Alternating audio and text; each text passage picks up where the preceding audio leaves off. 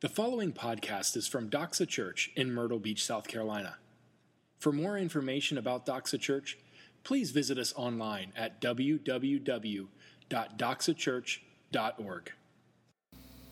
Good morning, Doxa Church. Today our reading comes from Luke 13, 22 through 30, and Luke 14, 25 through 33. You can read along on the screens or in the Bibles under your seats. He went on his way through towns and villages, teaching and journeying toward Jerusalem. And someone said to him, "Lord, will those who are saved be few?" And he said to them, "Strive to enter through the narrow door. For many, I tell you, will seek to enter and will not be able. When once the master of the house has risen and shut the door, and you begin to stand outside and to knock at the door, saying, 'Lord, open to us,' then he will answer you, 'I do not know where you come from.' Then you will begin to say, 'We ate and drank in your presence, and you taught in our streets.' But he will say, 'I tell you, I do not know where you come from. Depart from me, all you workers of evil.' In that place there will be weeping and gnashing of teeth, when you see Abraham and Isaac and Jacob and all the prophets in the kingdom of God, but you yourselves cast out. And people will come from east and west and from north and south and recline at table in the kingdom of God. And behold, some are last who will be first, and some are first who will be last." Now great crowds accompanied him, and he turned and said to them, "If anyone comes to me and does not hate his own father and mother and wife and children and brothers and sisters, yes, and even his own life, he cannot be my disciple. Whoever does not bear his own cross and come after me cannot be my disciple. For which of you, desiring to build a tower, does not first sit down and count the cost, whether he has enough to complete it? Otherwise, when he has laid a foundation and is not able to finish, all who see it begin to mock him, saying, 'This man began to build and was not able to finish.' Or what king, going out to encounter another king in war, will not sit down first and deliberate whether he is able with 10,000 to meet him who comes against him with 20,000? And if not while the other is yet a great way off, he sends a delegation and asks for terms of peace. So therefore, any one of you who does not renounce all that he has cannot be my disciple." This has been God's word. So we're looking at the life of Jesus from the Gospel of Luke. And what we're seeing is one of the least likely stories in history, if not the least likely story in history. Have you ever thought about, I don't know if you have been a believer for very long, or you've been around church very long, have you ever thought about like the claims of Christianity? Like it's a pretty crazy claim that we claim that this Jewish peasant who was a carpenter by trade, a son of a carpenter, a son of Jewish peasants in a Hobunk town, a Hobunk village, in a Hobunk area of the Roman Empire, at age 30 began to preach to people. And after he started to preach to people, then miracles began to happen at his hand. The lame were able to walk. The blind saw. Even people who were dead were raised back to life again. Amazing miracles happened. That his teachings astounded this uneducated peasant carpenter. His teachings astounded the most educated men of his day. Yet, fast forward down you guys kind of already know, I don't feel like I'm cheating the end of the story of Luke, yet those same religious leaders would turn him over to be killed just a few years into his ministry, and that his followers would not only follow him as leader, but they would move to worshiping him as God himself. Now, some of you guys, you've been around Doxa for a while, and apparently you follow Dale and I and the other leaders at Doxa as leaders, but no one here knows Dale, particularly Dale or myself very well, is going to one day turn around and worship us as God. Like Dale, neither Dale nor I nor God, but yet these followers worshiped him as God, and didn't just worship as God, but began to worship him as God after his death. As some of them said, as all of them said, hey, not only did he die at the hands of the Jewish authorities and Roman authorities, but he rose again on the third day after he was killed. Have you ever thought about the claims of Christianity? They're kind of crazy if you think about it. And not only after his death did his followers worship him as God, but they grew exponentially across the world. And they grew in an almost unlikely way. It began with the poor and the weak and the slaves of the Roman Empire. It exerted influence across the entire Roman Empire, not initially through the leaders and the powerful and the rich, with the poor and the lowly and the destitute. Against all odds, this new religion began spreading, or ended up spreading across all the world. You ever thought about the claims of Christianity? Jesus stands unique out of all the great men and women in history. Jesus stands unique among them all. There's no one like him. In him, we see the clash of two things that we consider great. In American society, we consider power great. Someone who's able to exert great power or influence in their arena, we consider them great. And Jesus had great power. Healings, he spoke with authority. People marveled whenever he spoke, said, this man speaks as someone who has authority, as a leader, even though he was just a peasant carpenter. Signs followed him as he turned water into wine. He fed probably 10 to 15,000 people out of a young boy's lunch, 5 little loaves, and 2 fish. And yet we also see not only great power exhibited, but we see incredible humility exhibited. Now, in America, we don't tend to celebrate those who are humble and who serve, but if we just say, hey, name some great people in recent history across the world, most of our list, if we're named 10 to 20 people, is going to include people like Mother Teresa, who serve people selflessly.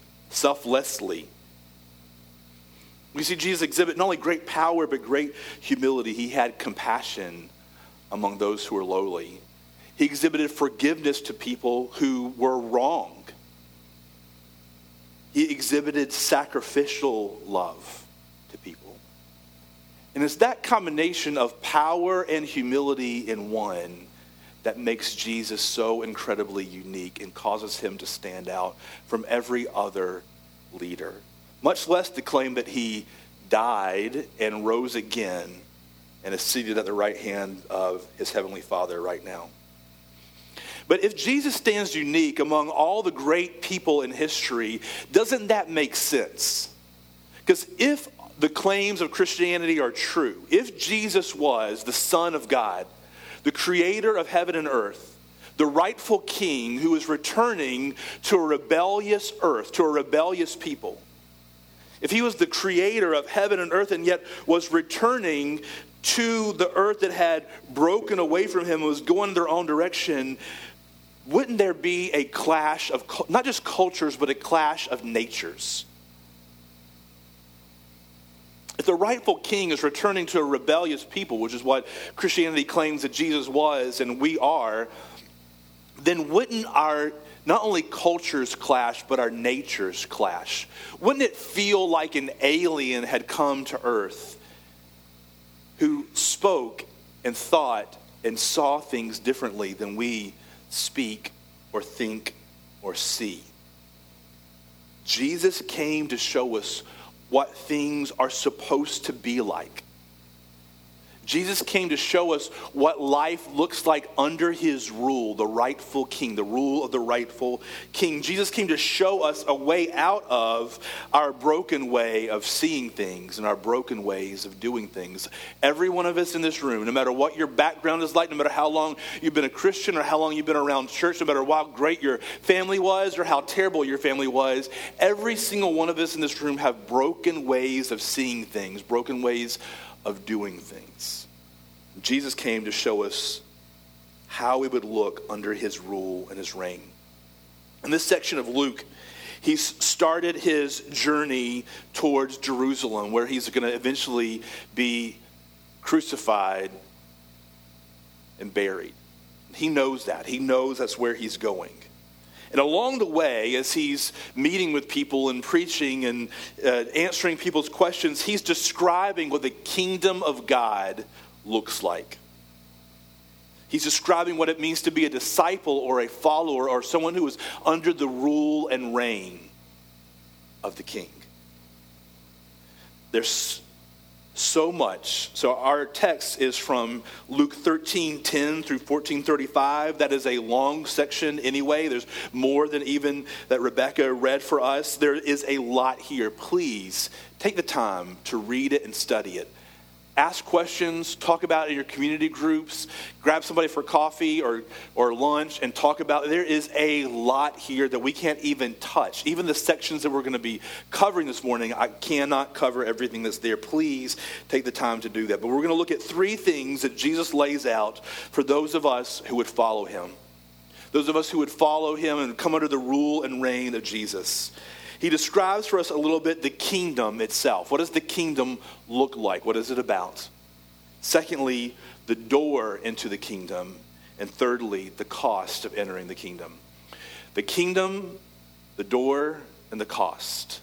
The kingdom, the door into that kingdom, and the cost of entering the kingdom. First of all, the kingdom itself. What is the kingdom of God? When we talk, if you've been around church, you've heard that term before, and maybe you wonder, I don't even know what he's talking about when he says that term. The kingdom of God is simply life under the rule of Jesus.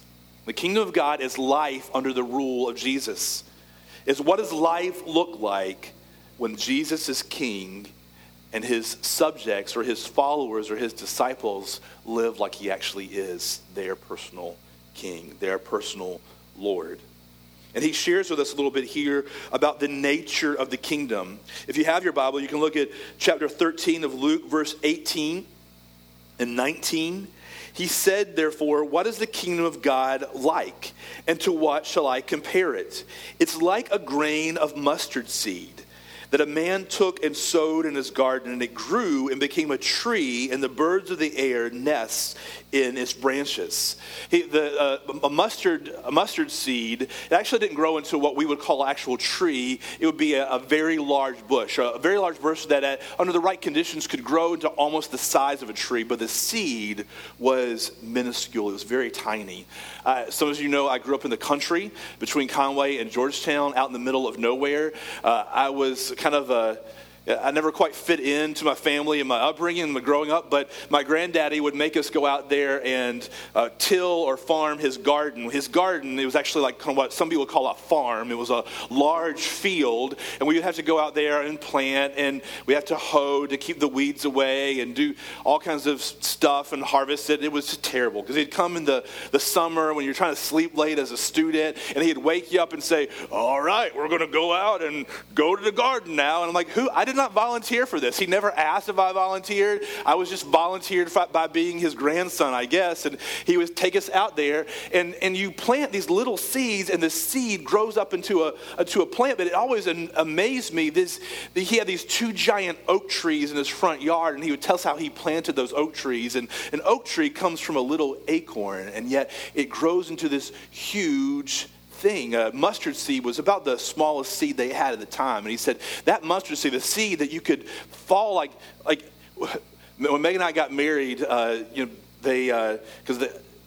they instead of throwing rice or bubbles or whatever it is, sparklers that you guys do now when you're leaving, they threw bird seed on us. And as we're getting in our car, my little Saturn, which I love that little Saturn, as I was getting in that Saturn, our friends took like big piles of bird seed and just threw it into the car after us until I sold that car after Megan wrecked it. After I sold the car, I was still finding little bits of bird seed in that car. A little bit of seed that falls down and you can't find it anymore. That little seed you planted under the right conditions, it grows unseen. You first put it on the ground, you don't see what's happening, where it's going, what's going on, and then all of a sudden you see a little sprout. If you leave it alone, it has the right mix of sun and moisture. If you leave it alone and it's under the right conditions, it grows and grows and grows. And at first it's very tender. It can easily be knocked over. But if it continues to grow and grow and grow, all of a sudden it becomes a tree that has deep roots. It cannot be moved. The kingdom of God is like that, and that it expands. It starts minuscule. It started with this peasant carpenter in the middle of nowhere preaching. And yet unseen, it grew and grew and grew until it exerted influence across the whole Roman Empire. And it has continued to do that across the world and across time since Jesus himself. Someone travels to a place and they preach the gospel the first time and nobody seems to respond. They preach the gospel again and nobody seems to respond. They may preach for years and years and years, and the gospel seed is planted and planted and watered, and all of a sudden you see a little sprout come up, and the next thing you know, over time it grows and more people have come under the rule and reign of Jesus and have experienced new life in him, and all of a sudden there's a tree that exists where there was none before. It starts minuscule and it grows large and it reaches many, which is what he means when he says the birds of the air made nests, and it comes to the size that it's able to support life itself. The nature of the kingdom, it expands, and then secondly, we see that it transforms. Look at verse 20 and 21 of chapter 13. And again, he said to them, so what shall I compare the kingdom of God? It's like leaven that a woman took and hid in 3 measures of flour, which would be a lot of flour at the time, until it was all leavened.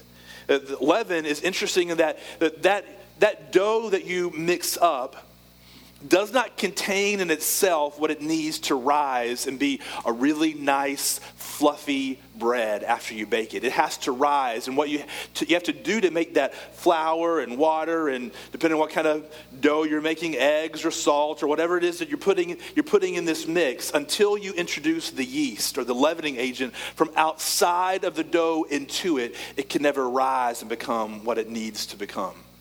The leaven comes from outside of itself, and then as you work it into the dough and you leave it alone, it works from the inside out to transform the very nature of the dough itself. It doesn't just affect the dough, it transforms the very nature of the dough as it spreads into all of it and affects every single part of the dough itself. The nature of the kingdom is that it begins small and it expands. It comes from outside like the leaven or the yeast, and it works from the inside out, and it changes the very nature of the thing that's been implanted into.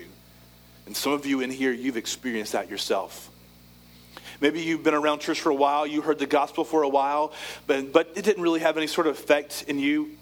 We've had Doxa 101 class and been interested to hear people's stories. And I was around church. It didn't really have any effect until one day something happened in your life. Maybe you're in the midst of a crisis, or maybe you're sitting in a service like this, or maybe somebody was sitting down from you across from a table at a coffee shop, and they said, let me share with you something that is meaningful to me, that has changed my life. And you heard it, and all of a sudden, for some reason that day, it clicked. And something began to change deep inside you, and it is changing you and has changed you from the inside out, not the outside in. It's not outside pressure, the people around you that are forcing you to change. It is an inward pressure that is coming from deep within you, where your life has changed the very nature. Your identity and your value has changed at your very core. The nature of the kingdom is that it expands, then it transforms. 2 other things he tells us about the nature of the kingdom,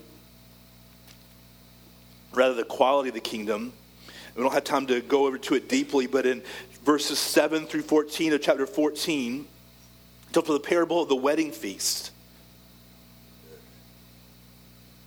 And he says that, hey, whenever you come into a wedding feast, don't take the place of honor that was a particular place to the right and then to the left of the person who was the host of the banquet or the feast. He says, go sit lower and then be pulled up afterwards. The quality of the kingdom is that those who are in the kingdom, it's marked by humility. And then he tells a story starting in verse 12 of chapter 14 down through verse 24. About a great banquet that's thrown. And a man gave a great banquet and he invited many people. And then when he came back to remind them it's time to come, nobody came. And so he went out into the streets and the lanes in verse 21, to go quickly to the streets and lanes of the city and bring in the poor and the crippled and the blind and the lame. And the servant said, Sir, what you've commanded has been done, and there still is room. And the master said to the servant, Go out to the highways and the hedges and compel people to come in, that my house would be filled. For I tell you, none of those men who are invited shall taste my banquet. The underlying cool part of this story, even though people get locked out of the banquet, is that to be a part of the kingdom of God is marked by celebration. To be a part of the kingdom of God is to be a part of the party that will go on forever. There is joy and pain mixed in this world, but in the world to come, for those of us who are believers in Christ, it is marked by joy. It says that he will wipe every tear from our eyes. The kingdom expands, it transforms, it's marked by humility, and it's marked by celebration. It is some place that you want to be in the kingdom. There are people who have a wrong idea of Christianity, what it means to be a Christian. To be a Christian means to not do a lot of things. To be a Christian means to grit your teeth and do the right thing. To be a Christian means to live a kind of life that you would think, hey, I don't want to live that kind of life. But Christians know the truth, that joy, true and lasting and complete, never-ending joy is found there. And that's just the appetizer. The feast is coming when all sin is washed away and the whole new heaven and new earth is under the rule and reign of our Lord and our King, Jesus Christ. It's someplace you want to be. So if it is someplace you want to be, how do we get in there? How do you get into the kingdom? Jesus describes, he talks about a door starting in verse 22 of chapter 13. He went on his way through towns and villages teaching and journeying towards Jerusalem. And someone said to him, Lord, will those who are saved be few? And he said to them, strive to enter through the narrow door, for many, I tell you, will seek to enter and not be able. It only makes sense that Jesus is talking about a door. Now, to you and I, as modern Americans, we hear that and that we instantly recoil from that. Because we don't like the idea of there being any sort of exclusion. Any sort of sense like someone is somewhere and I can't get there. I should have the right to go and do whatever I want to do. We feel like that's a little bit distasteful to us when we think about somebody being excluded from the kingdom of God. But doesn't it make sense? If we're talking about the kingdom of God, then there must be another kingdom. And if there's a kingdom of God and there's the other kingdom, the kingdom of darkness, doesn't it make sense that in order to come under the rule and reign of Jesus, you have to exit one kingdom and enter the other? You have to exit the rule and reign of sin and darkness and death and enter the rule and reign of Jesus. So what does this tell us about the kingdom, about the door to the kingdom? First of all, it tells us that we are all by nature outside of that kingdom. Thus the need for a door.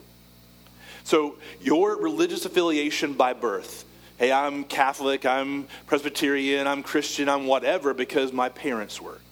Or your religious affiliation because of a church that you attend or are a member of.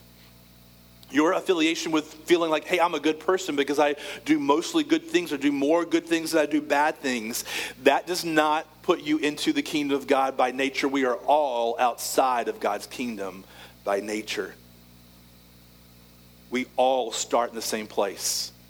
No matter whether you grew up in church or didn't, no matter by nature if you're a hellraiser or if you're a good kid, we are all by nature outside of the kingdom and have to gain entry through the door, that narrow door, in order to enter. It also tells us that we must gain entry only through the door. There's no other way to enter to the kingdom. There's no backdooring it into the kingdom. There's no jumping over the wall. There's no other way except to go through the door. It tells us the door must be opened to us. We can't beat it down. And then it tells us that that door, once opened, it must be entered. That's another story that comes from that parable about the great banquet that was thrown. When the thrower of the banquet, is that what you say? Thrower of a banquet? The head of the party, the guy who was in charge, he sent out an invitation and said, hey, I'm throwing a party. I want you guys to come to my party. All right? And so this is a time that they didn't have watches and iPhones to remind them about what day it was or what time it was. So they might forget when it was time to come. So what you would have is you would have a second invitation. I need this because I forget things. And I need Megan to tell me, give me a second invitation or a second command to do something because I forgot the first. There would be a second invitation that would come to say, the banquet is ready. It's time to come now. It's time to come tonight. Come to the party tonight. When the second invitation comes, the people who had said, hey, I'll be there to the first invitation, all of a sudden they feel like they have a better thing going on. Like, you guys probably have a better thing. I'm not going to do that anymore. And so they stay home and they give excuses. So one guy says, hey, I bought a piece of land. I need to go check out the piece of land. I can't come to the party. Another guy said, hey, I bought some oxen. Say, hey, I bought a new car. I haven't seen it yet. I need to go check out the car. I can't come tonight. Another guy said, hey, I just got married. And so I'm busy, I can't come, I need to stay home.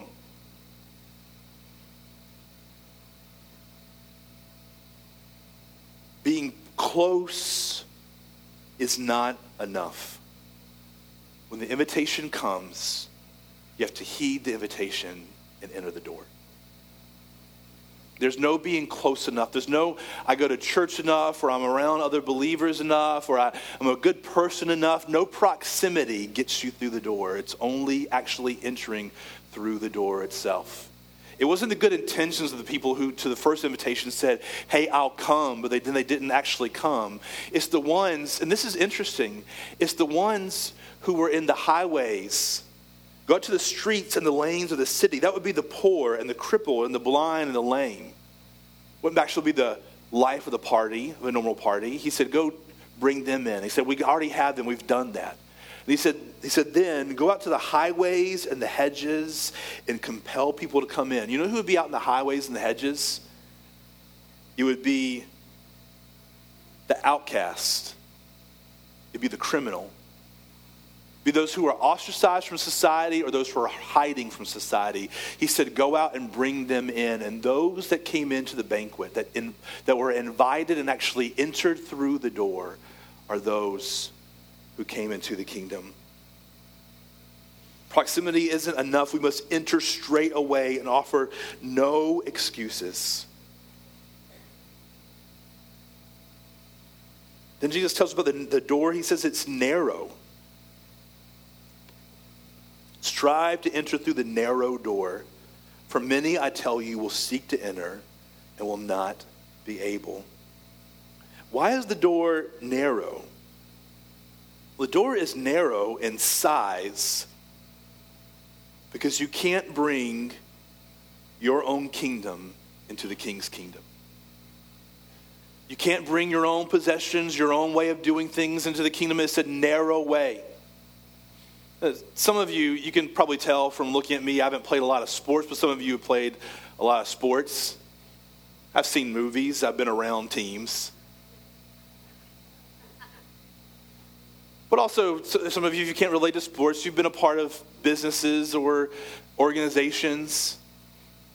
And if you really want to succeed in that team or that business or that organization, then you have to do it the way the team or the business or the organization says it's going to be done. There's cool stories about how, I heard a story about Ben Bull where he's one of the players for Clemson, and his defensive coach was hard on him the first year that he was there. And he quit. He didn't almost quit. He quit the team because he's like, I do not want any part of the way that you are coaching this team. And eventually he had to have a come to Jesus meeting with the head coach and his defensive coach to say, hey, we hear you, but if you're going to be a part of the team, you're going to do it the way that we say to do it. He said, yes, I'll be a part of that. And he was just able to be one of the leaders on the defense that led the team to the national championship. We know that to succeed in a particular team or a business or organization, you have to do it the way they say to do it. And that's what the kingdom of God is like. That's why the door is narrow. It's not saying, hey, come in here. This is a big democracy. We want to hear how you think this should go. Jesus says, no, I love you, but I am the Lord. And you don't get to pick and choose the spots of how you obey me or how you follow me. It is my way when you enter my kingdom. I'm the king and you're not. And that comes as a punch in the gut, not just to modern Americans, but to every living human being, because the human condition is to try to set up a kingdom where I rule and reign. And the people around me who I can get to come under my rule and reign, that can get to come into the orbit around me, they do what I want them to do, and life looks like I want it to look like. If you think about it, think about your strongest desires and motives right now in your life. Aren't they really about you trying to make your world that surrounds you your own kingdom? Where it makes sense to you and the people around you do what they want you to do, what you want them to do. That's the human condition. That's the human history. The door is narrow in size. We cannot bring our own kingdom in, but it's also narrow in time. In the story of the great banquet, he gave them the invitation. He reminded them to come. And then when it was time for the banquet, he says they are shut out. And for all of us, that is for us. There's a narrow door of time to follow Christ. We say tomorrow, we say I'll come later, well, I'll do it another time. But that time never comes. It's like some of us exercising and dieting and organizing the garage. I'm going to organize that garage one day, but that day never comes because one day is always later, right? A lot of us were like that with Jesus. We kind of flirt with Jesus. We toy with him. We send him the late night, hey, what's up, text. We like it. We like to, when he bats his eyes at us and we do it back and forth, we like to flirt with Jesus. We never really commit all in. And to follow Jesus is like getting married. I'm not just saying yes to my wife. I'm saying no to every other woman. Not like I had to say no to every other. There was not a lot of them lining up. But figuratively, I had to say no to every other woman. And if you're going to follow Jesus, you say no to every other Lord. That's you or anybody else. Which leads us to the cost of entering the kingdom. Jesus lays down in this section 3 great costs to enter the kingdom. And it's interesting because Jesus is not a salesman. Jesus would have been a terrible salesman. There were a couple of times where he declared something, a hard truth, that was so confusing or so hard that he actually lost his followers. There's one time where you can understand, he said, unless you eat my flesh and drink my blood, you cannot be my disciple. You have no part of me. Understandably, he lost all of his followers except his very committed disciples who were probably living with him. And he turned to them and said, hey, don't you want to go too? And they didn't even say, no, we don't want to go. Peter answers and says, where else would we go? I've thought about it, but where else would we go? With you are the words of life. He urges the people he's talking to, and urges us in this passage to consider the cost before we say we're going to follow him. Consider the costs, he says.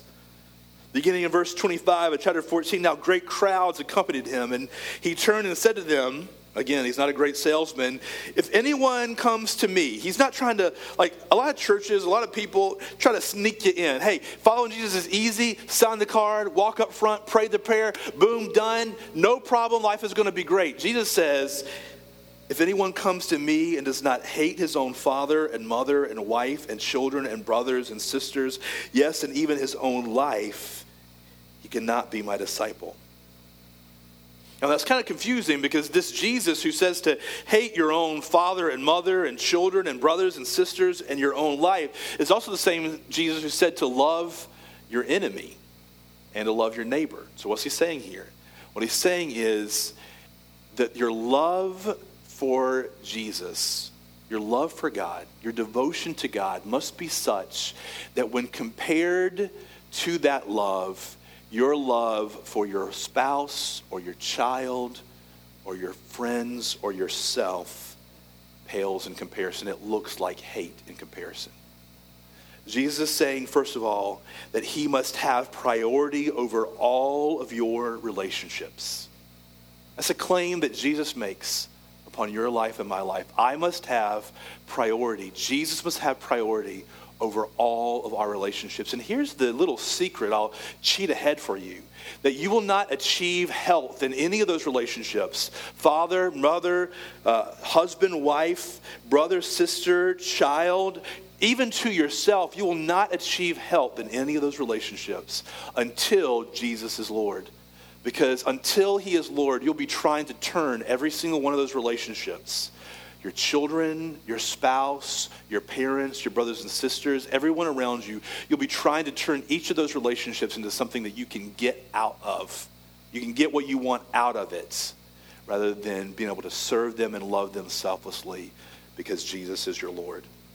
Jesus says, I must have priority over all your relationships. And then he says, I must have priority over all of your life goals, dreams, and plans. Look at verses 27 through 30. Then he says, whoever does not bear his own cross. Now, to say bear his own cross, we hear that as like a Christian sounding thing. But for Jesus to say, who does not bear his own cross, would be like saying to us, who does not bring his own hangsman's noose with him, who does not bring his own electric chair with him. He who does not follow me, prepared, not theoretically to die, but prepared to die, cannot be my disciple. For which of you, desiring to build a tower, does not first sit down and count the cost, whether he has enough to complete it? Otherwise, when he's laid a foundation and is not able to finish it, all who see it begin to mock him, saying, this man began to build and was not able to finish. Jesus is saying, I must have priority over all of your life goals, over all of your dreams, and over all of your plans. Do you consider Jesus first when you're thinking about what you're going to do with your life? When you think about what you're going to do, decisions that you make, not just big decisions, but even the small decisions. Jesus says, I must have priority above all of those things.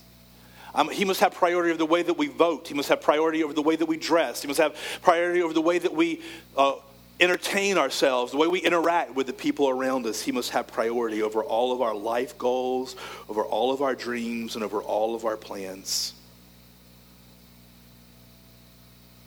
Then lastly, in verses 31 through 33, he says, or what king going out to encounter another king in war will not sit down first and deliberate whether with 10,000 he is able to meet him who comes against him with 20,000.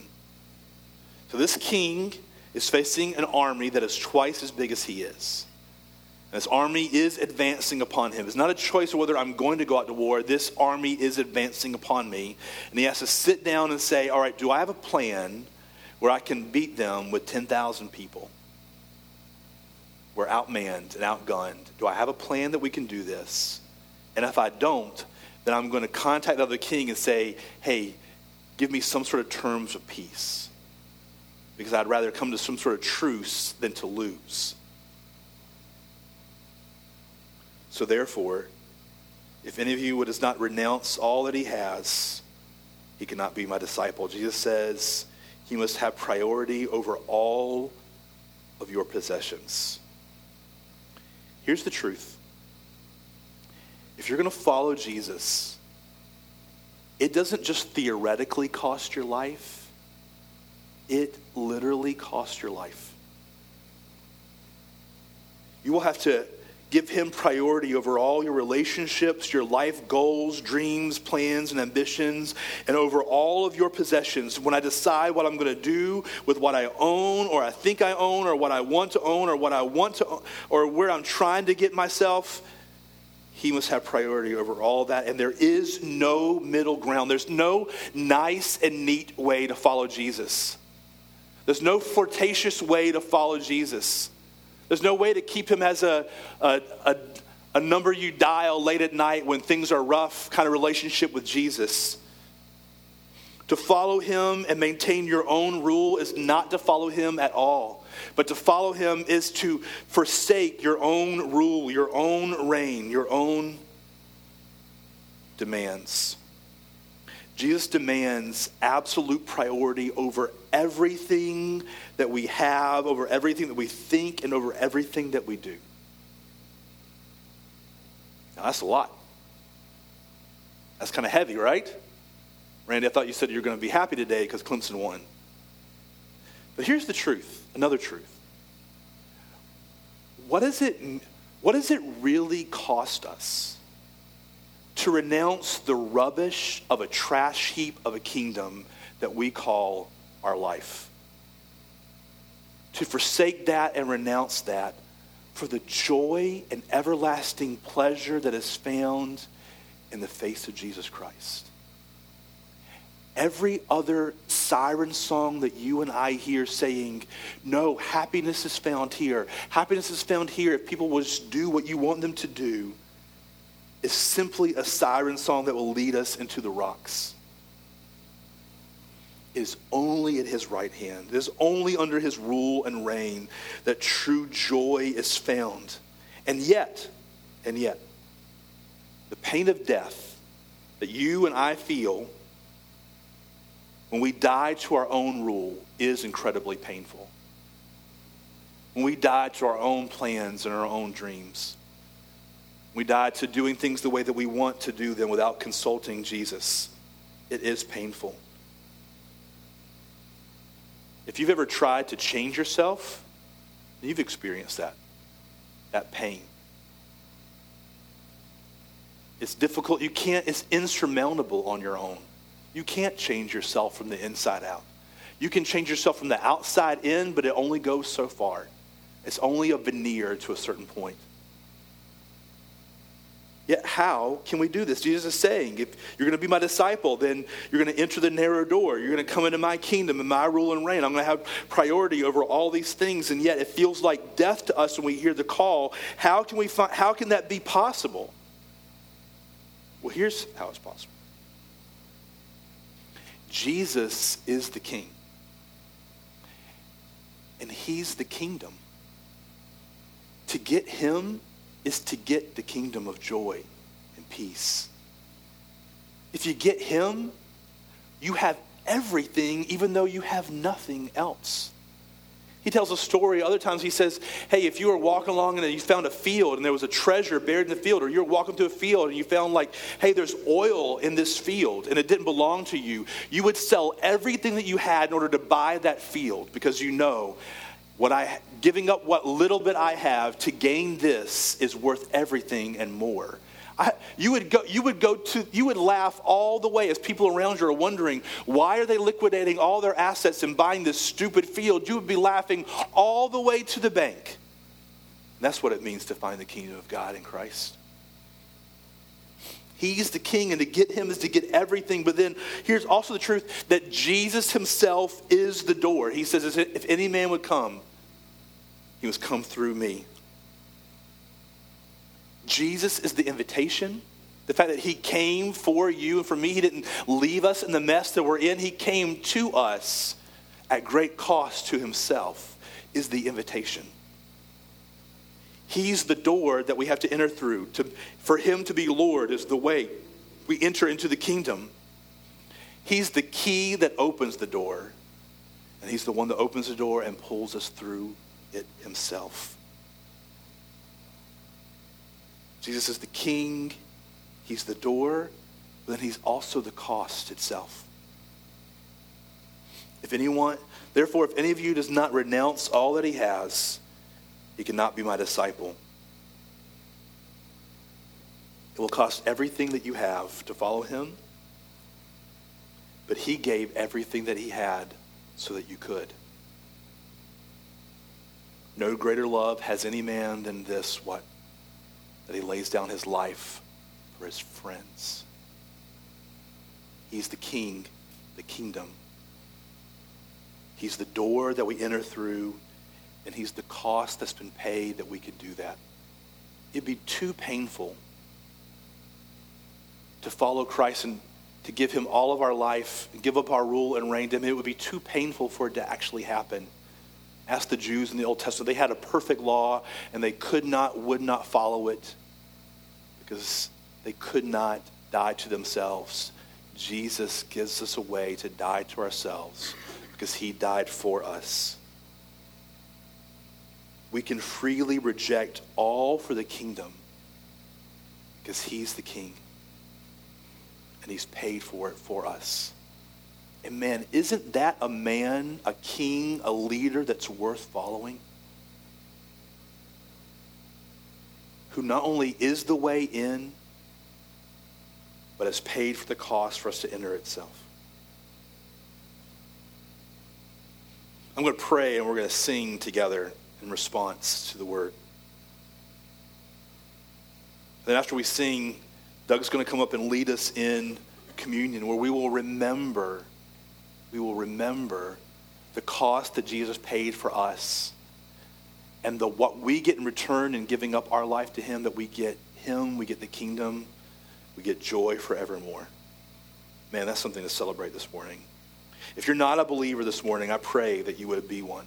I pray that you would find me or Dale or someone back in the prayer area to pray with you and help lead you to make Jesus the Lord of your life. And if you are a believer and you've been struggling, you've been believing that there is joy found other places, I pray that as we sing and as we take communion together, that you would avail yourself of that opportunity to be refreshed and renewed in that commitment.